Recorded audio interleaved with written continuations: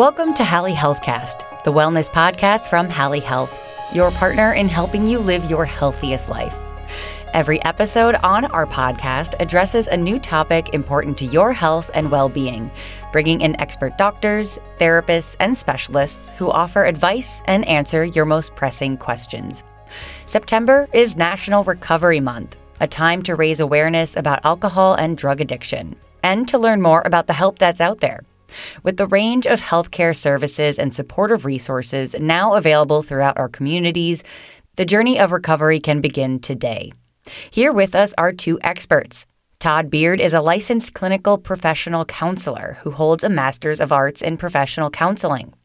He's the department manager at Carle Addiction Recovery Center, part of the Carle Health System of Central Illinois.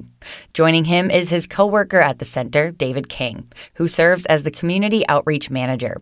Welcome to you both, and thanks for being with us today. Well, let's begin. Addiction is, of course, a tough subject to talk about, but it is so important to discuss. Many people deal with addiction or drug issues. But before we talk about the promising hope that's out there for recovery, it's probably best to discuss what exactly addiction is.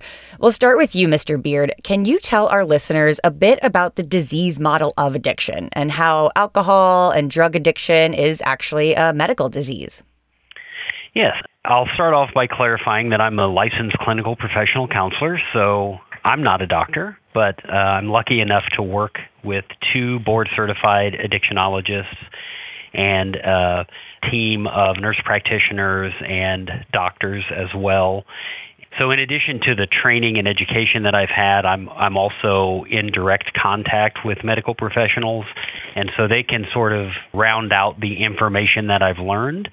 And what we've found through science over the last several decades is that through the use of what we refer to as mood-altering, mind-altering substances, other people call them drugs, when we use those, they change how our brain works.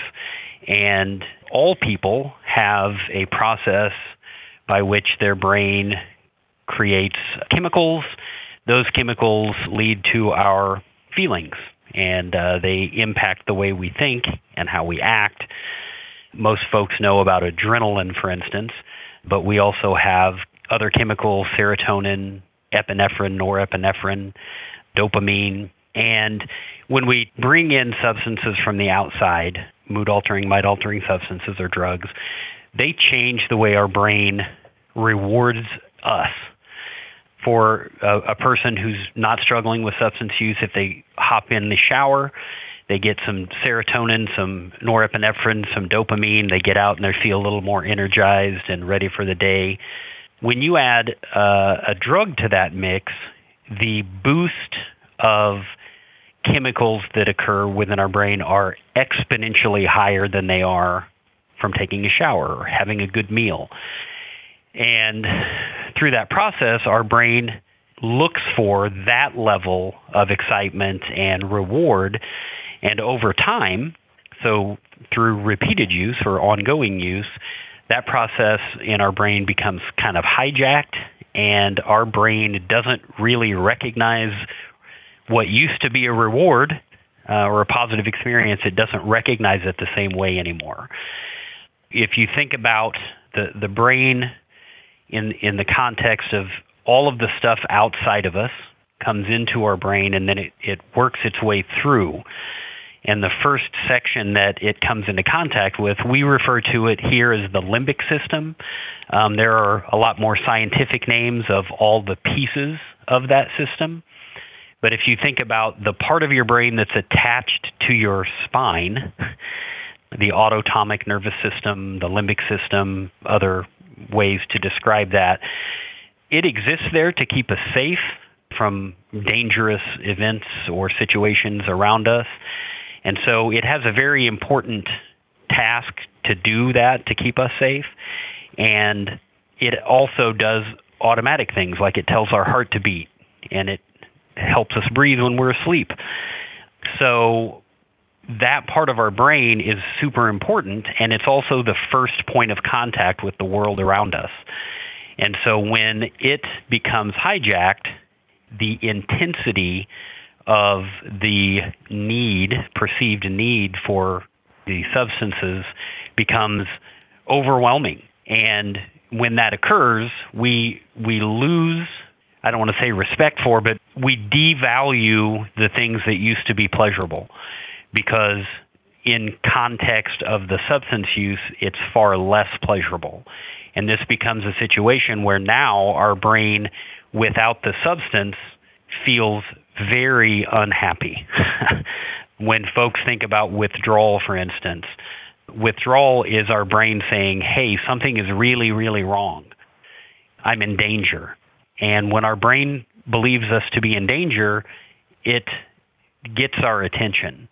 And so for the person who has crossed over into what would be referred to as addiction, their brain without drugs is on red alert. It's similar to being, chased by a tiger or something that would really get your attention. And at that point, trying to tell a person without a substance use disorder, don't run from the tiger, you'll be fine. It's pretty hard to overcome that fear and that desire to run and to satisfy that urge to get to safety. And that's kind of an understanding of what happens within the brain. It becomes hijacked, and the process of living without that substance becomes, the perception, the feeling is that it's unsafe. It's incredibly overwhelming and powerful. Well, just a great explanation. Thank you so much, Mr. Beard.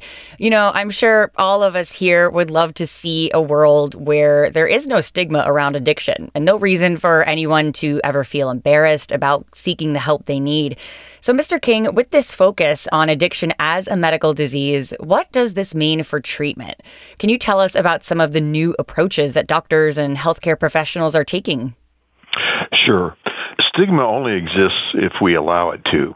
And of course, part of the process and new treatments is to educate folks to reduce and eliminate stigma. And part of that includes the understanding and the impact of trauma in a person's background. No one chooses to struggle with a substance use disorder. And what we understand, if it's not a moral failing, that it's actually a disease, means that it's treatable. It doesn't necessarily require inpatient treatment where somebody needs to be, in essence, locked up and locked away for an extended period of time. And it also means that there's not a one-size-fits-all approach to treatment. So with these new ideas and thoughts and philosophies about treatment, we know that there are multiple pathways to recovery. And some of those approaches include things like medication-assisted treatment, where medications are used to assist a person who struggles with addiction in managing some of the related withdrawal or cravings or other symptoms that they may be experiencing, to support them while they engage in other forms of supportive services like individual counseling. There are group formats, and obviously all of these approaches now are looking at being person-centered with recovery goals developed by the client. And it also encourages other mutual aid support involvement. Thank you, Mr. King. And Mr. Beard, anything else to add? Any other examples of treatment approaches that healthcare professionals are using to help those with addiction issues? We refer to our department here as being focused on motivational interviewing. And the way we use motivational interviewing is to really frame the work that we do as being supportive rather than directive. When Mr. King indicated that it's person-centered. People come to us at different stages of readiness for change or with differing levels of skill in the process of change. And so what motivational interviewing really does is tells the clinician, the treatment provider, to assist this person in understanding as many factors as possible that could be relevant in changing their relationship to substance use. And how that manifests is, instead of me seeing myself as the solution to another person's problems, I really focus on them being the solution and me being the person who is going to support them in in recognizing and building on that. Thank you. Now, it seems that many of these treatment options depend on engaging the individual as a true partner in their own care. For those dealing with addiction issues, why is it so important that the recovery process involves their own voice, their own buy-in, their own thoughts and opinions, and indeed their own true partnership as they take the journey to getting better, Mr. King? Exactly. And I think that this is a direct outcome of the change in philosophy, that if it was a moral failure, you did something wrong, you're weak, you've done something immoral, and therefore you either need to be punished or you need to be fixed. And in the, approach that, we're describing, it really is a partnership. Every person's situation is unique, as Mr. Beard was saying, and when we establish ourselves as knowing what's best for someone else, we create this power differential, and we create a dynamic that marginalizes this person's role in their own recovery process. So having it be a partnership and collaboration with the person seeking assistance and the provider, it really does reduce shame.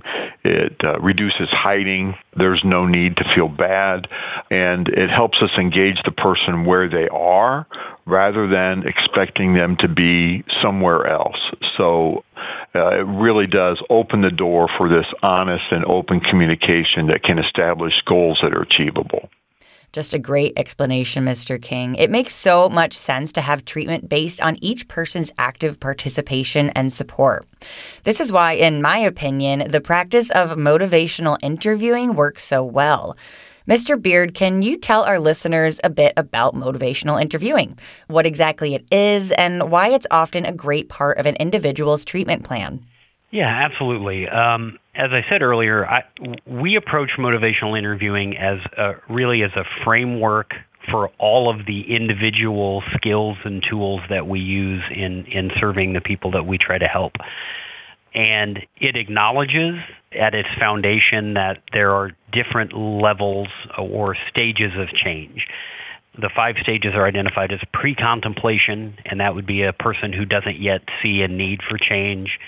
Contemplation, a person who is beginning to consider that maybe there's a problem here.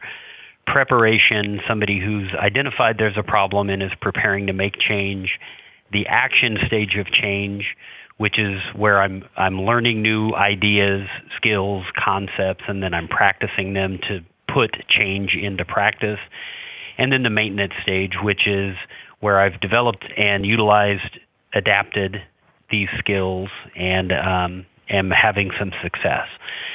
And what's different about motivational interviewing than what a person might think of historically as substance abuse treatment is we can help the person who is in pre-contemplation, the person who comes in because somebody else told them there was a problem. They're here because the court said they had to, or DCFS involvement or some external factor is sort of making them come here. There was a time with substance abuse treatment where we would tell that person that they're not ready, in air quotes, and basically ask them to leave. Come back when you're ready for change. And motivational interviewing says you're essentially putting that person back out into the world with no additional skills, no additional knowledge, and they're very likely to continue on the path they were on when they came to see you.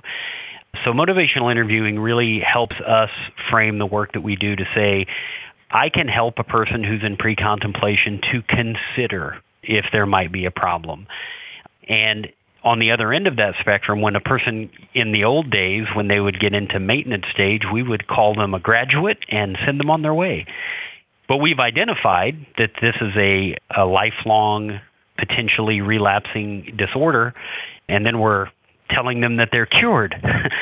Motivational interviewing really puts the onus back on the provider to meet the person at any of those stages and assist them specific to the stage of change that they're in. And the only way we can do that is to focus our work on building relationships. Mr. King mentioned a power dynamic a minute ago. And, in the old days, people would show up and there was a very overt and even maybe it was considered an important power dynamic. I am the expert and I am going to fix your life. I have a big desk and I'm wearing a shirt with buttons on it. I'm the man, so to speak, or I'm part of the system and I'm here to fix you. That's really bad for relationships. And what we find with motivational interviewing is if a person doesn't trust me, and if I don't earn that trust by caring about them, considering their viewpoint, understanding all of the factors that impact their substance use patterns, then I really haven't really earned their trust. And it's a big change when, as a provider, you see that I have to earn your trust before I should expect your trust. That shift really does change the way people work with us. In the old days, if a person was struggling, they weren't going to tell me, because if they did, I would say, well, it sounds like you're not ready. And I would exclude them from service. And now I say how happy I am that they're talking to me about this. And it really is important for them to know that they can talk to a provider about struggles. And even then, they may not, but at least it has been established, and the intention is to say, I want to know where you're at for real. And you can trust me with that information, and I'm going to continue to earn that trust. So it really shifts that power dynamic. And the other piece of it is, some people come in and they have, 3 substances that they're using, and 2 of them they really want to stop using. The other one they're not really so sure about. I'm happy to help you stop any substance use or even decrease your substance use. But the treatment process, when it is predetermined, I walk into the facility, they tell me I have to stop all substances, and then I go about that. You exclude a lot of folks. In motivational interviewing, we say, I want to help you with what you want help with. I love that perspective. Thank you so much, Mr. Beard. Now, Mr. King, diving deeper into the treatment and recovery process, can you tell us a little about different levels of care? What do health experts mean when they speak of levels of care, specifically with regard to those dealing with addiction issues? Every person that seeks assistance with their struggle brings a unique set of characteristics and circumstances, with them. So their level of care decision, in other words, what level of treatment or intervention is required or needed or recommended, all of these risk factors, these biopsychosocial factors need to be considered. Things like withdrawal, medical comorbidities, support systems that are adequate and intact, family support, employment, geography. There are a number of factors. And so every level of care decision examines those things and, recommends what is, in their opinion, and with the, participants' engagement, what gives them the greatest chance for success and what can help keep them safe. So levels of care, can vary from individual one-on-one counseling, weekly, or more frequently if needed, twice a week. It can include group format therapies. It can also be a partial hospitalization or an intensive outpatient environment where an individual would attend a combination of these modalities over an extended period of time. It can also, mean inpatient treatment, depending, again, on what these comorbidities and other risk factors may be. Levels of care exist so that we keep the person safe and that we maximize the opportunity for them to be in a place that has a stable baseline to continue, the rest of the journey, the next steps that are ahead of them. Great. Thank you so much for that explanation. And indeed, the level of care someone needs will definitely be different based on their unique circumstances and at the given point of time, which just speaks to the much larger point that there are multiple pathways to recovery. Can you expand some more on this, Mr. Beard? Yeah, absolutely. So there are 3 levels of care that substance use and prevention and rehabilitation, the state of Illinois, their team looks at, and the ASAM, American Society of Addiction Medicine. we identify level 1 being outpatient treatment. That's anywhere from 1 to 8 hours of treatment services in a week or less. And then level 2 is a minimum of 9 hours of treatment in a given week. And then level 3 is your inpatient and partial hospitalization. So there are kind of boundaries that are set what meets those different levels or what makes up those different levels. But the reality is a person might meet the criteria. So I could diagnostically indicate that you meet criteria for inpatient treatment, but a person may not be ready or willing to go to inpatient treatment. So we can offer them level 2, intensive outpatient, and meet them where they are. You're willing and able to do level 2, so we're going to start with level 2. Their work schedule could change, and now when I'm offering IOP, intensive outpatient, or level 2 groups, now you're not available.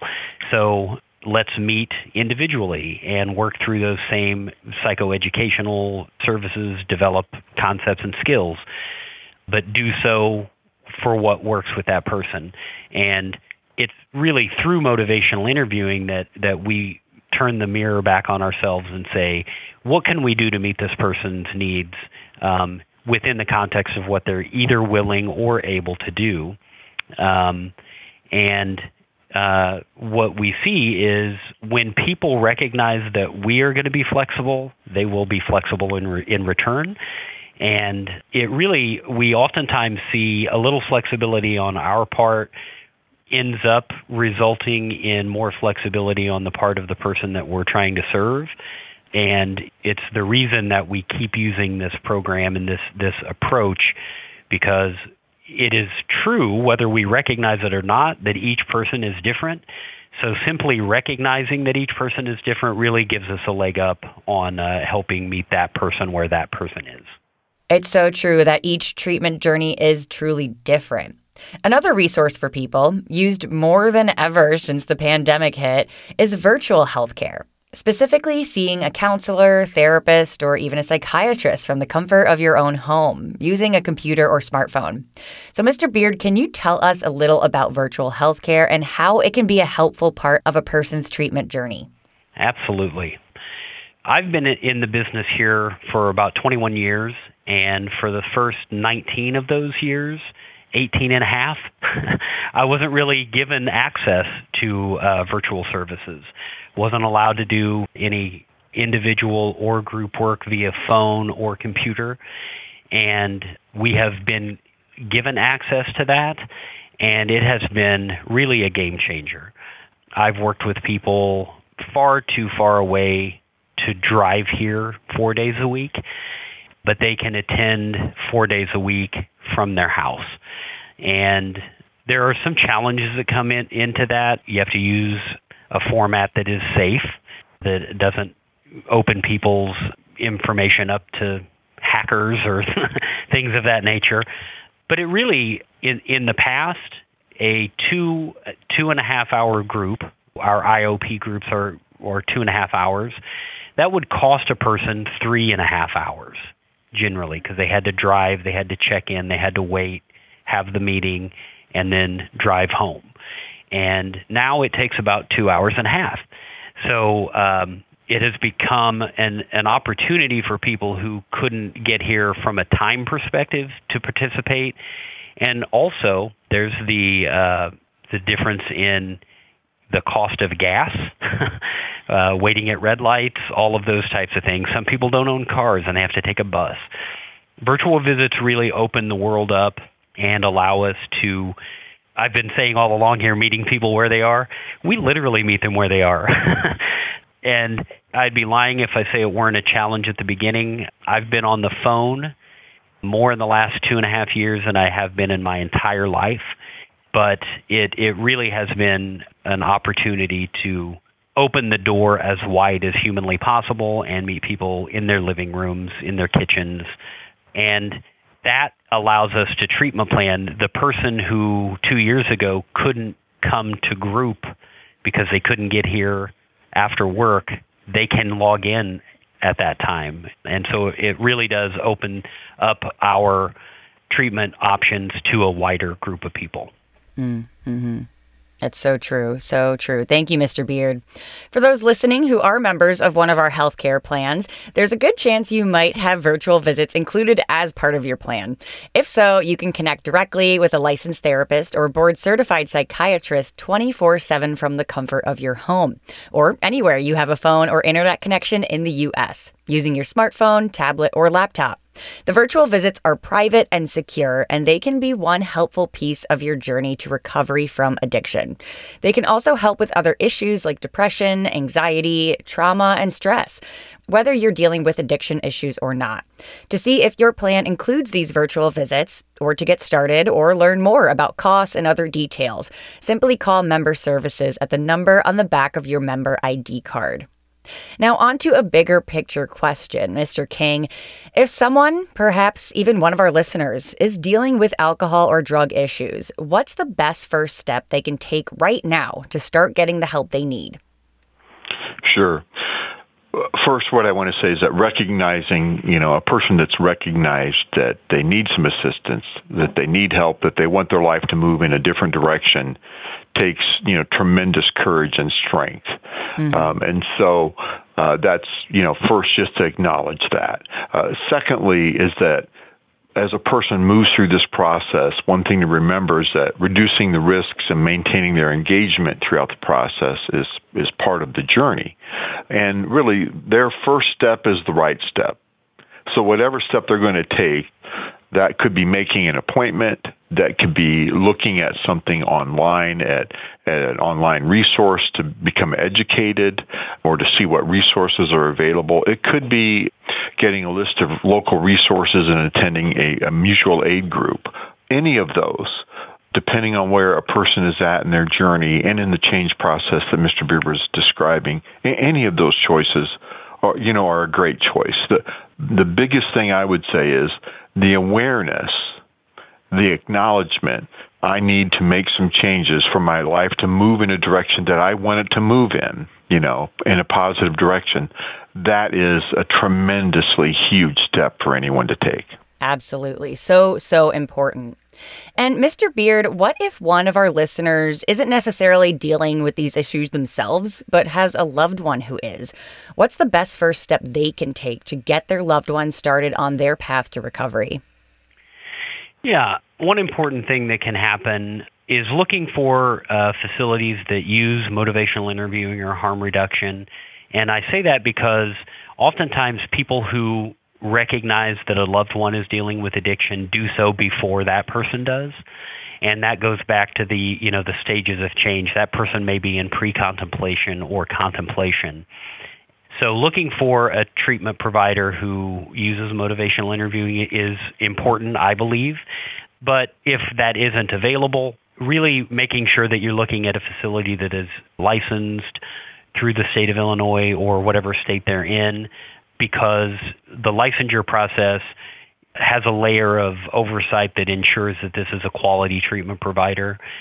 That may seem very simple, but if you just do a web search, oftentimes the first things that pop up are not licensed providers. And so it really is important to look for a quality licensed provider who can assist their family member. The other piece of it is just opening that conversation. Motivational interviewing works with human beings too, not just with therapists. If you're talking to a loved one, consider just asking them, like, how are you feeling about this? Like, I'm really worried. How are you feeling? And sometimes that simple shift, instead of saying you've got a problem, you need to fix it, I say, how do you feel about this? Or do you have any concerns? It really allows that person to not feel attacked and to be more insightful. Just some great, great advice. Thank you both so much. Now, we've talked a lot about treatments and the great medical expertise that's available for those dealing with addiction.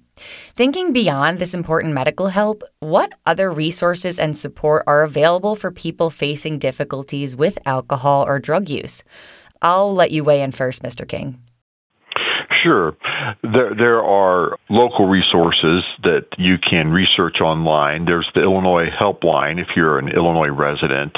Every state has something similar to that through their state division of substance use, services, whether that's prevention or however it's identified. There are peer recovery support services that are available. Mutual aid support groups like Smart Recovery, traditional 12-step groups, Celebrate Recovery. So depending on what a person's orientation is or background to the recovery process, there are, support groups that they can take advantage of. And then there are, national organizations that are advocacy groups, for instance. There's a group called Shatterproof. There's another group called Faces and Voices of Recovery that offer tremendous resources from an educational standpoint, understanding what the disease concept is, understanding about stigma, the National Institute of Drug Abuse, SAMHSA, again, other federal resources that can provide up-to-date, really current information. Absolutely. And Mr. Beard, any more to add? Yeah, I've been a licensed clinical professional counselor for a while now. I've been in mental health for 21 years. And I wouldn't say I was the first person to get on board with phone apps, because there's a degree to which the person is able to really build that relationship that I've been talking about all along. And the phone app is already there, like it's already loaded. And so it's a little less complex. And yet, there are some really great phone apps out there that use motivational interviewing as a framework. And by that, what I mean is they really help people understand how much of a substance am I using. People might be surprised. There are a lot of people who are using substances and they don't know how much. And so some of these apps can help you just say, okay, today I used this much of this substance. And then they also provide what we call psychoeducation, right? They help you understand the disease model. They help you understand why, when you start having withdrawal symptoms, it's so incredibly hard to fight that urge.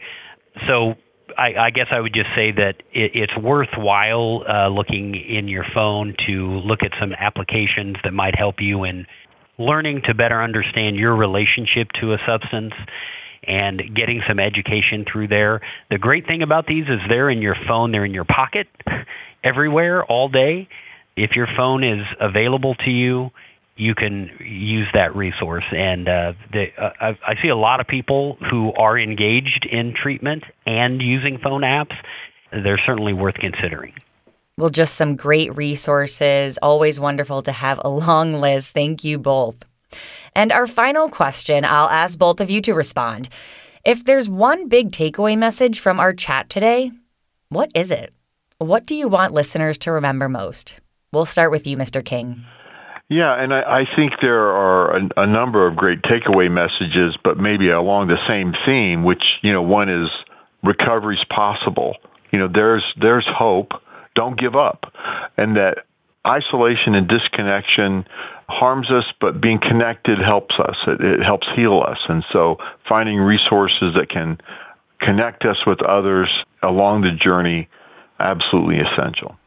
Very important words. And Mr. Beard, same question.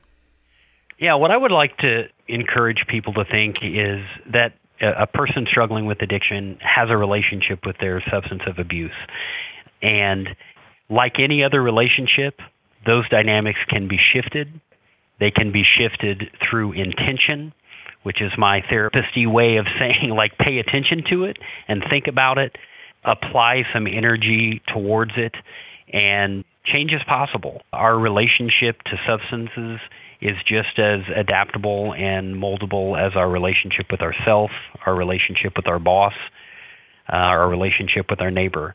And that change process, when we take ownership of it and we invest ourselves in that process, it is a completely doable thing. Many people every day change their relationship to substance use, and they do so in powerful, unique, individual ways that I can say empower me when I hear these stories. They energize me and they make me appreciate the bravery and the resilience that human beings possess to make change in their lives. And it's a joy for me to behold, and I gain respect for the people doing this difficult work every day when I come in here and try to support them in that process. Well, thank you both for such powerful and inspiring final thoughts. You've been such expert guests today, and I know this episode will help so many people. And thanks as well for all that you do, day in and day out at Carle Addiction Recovery Center to bring health, healing, and hope to so many individuals and families. That concludes today's Hallie Healthcast. Tune in next time as we tackle yet another topic important for your health and well-being. And remember, Hallie Health is your partner in helping you live your healthiest life. Visit Hallie.com. That's HALLY.com for resources, information, tips, and much more. Let us help keep you and your family healthy and well. Thanks for listening. We hope you tune in again.